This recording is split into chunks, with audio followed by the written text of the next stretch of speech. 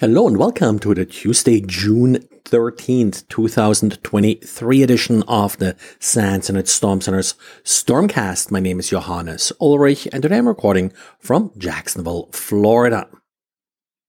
Last week, I talked about attacks against a GeoServer. We saw some scans in our web honeypots last week, and I promised I'll look into that a little bit deeper. Well, got around to setting up our usual honeypot that actually implements the full GeoServer. It's a Docker container in that case. That's sort of how we set it up. And well, a big surprise, it was the same group that is also going after these NiFi servers. Very similar software and issue here in some ways. With NiFi, we had a Java application that does allow, as part of its normal functionality, that a user can execute arbitrary code. Similar here with GeoServer, again, it's written in Java and has functionality to then execute code.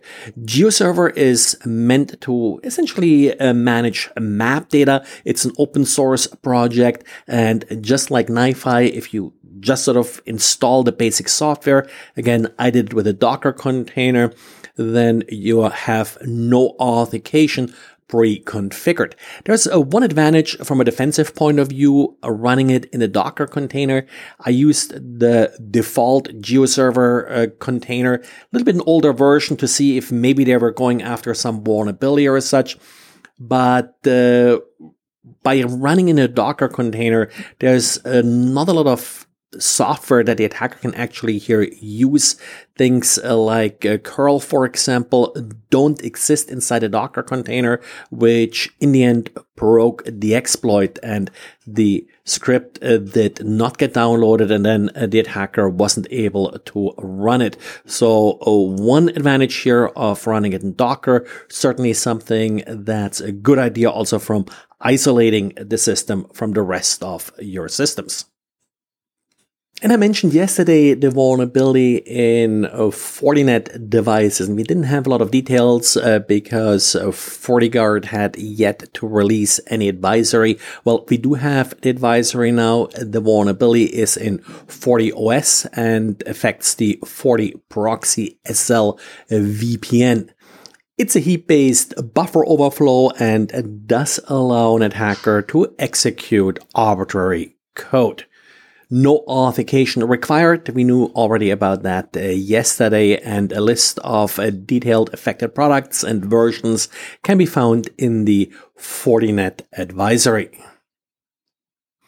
And Password Manager Bitwarden fixed a serious vulnerability in its Windows product if you had Windows Hello enabled in order to authenticate. The idea of Windows Hello is that you biometrically authenticate to your system, which will then unlock the password wallet. However, what apparently happened here was that the master key that is created and that's supposed to be protected by Windows Hello is readable even if you never authenticate via Windows Hello. So by just commenting out the code that actually requires authentication to Windows Hello, you can just bypass that and still read the key to decrypt the password wallet. This vulnerability has been fixed.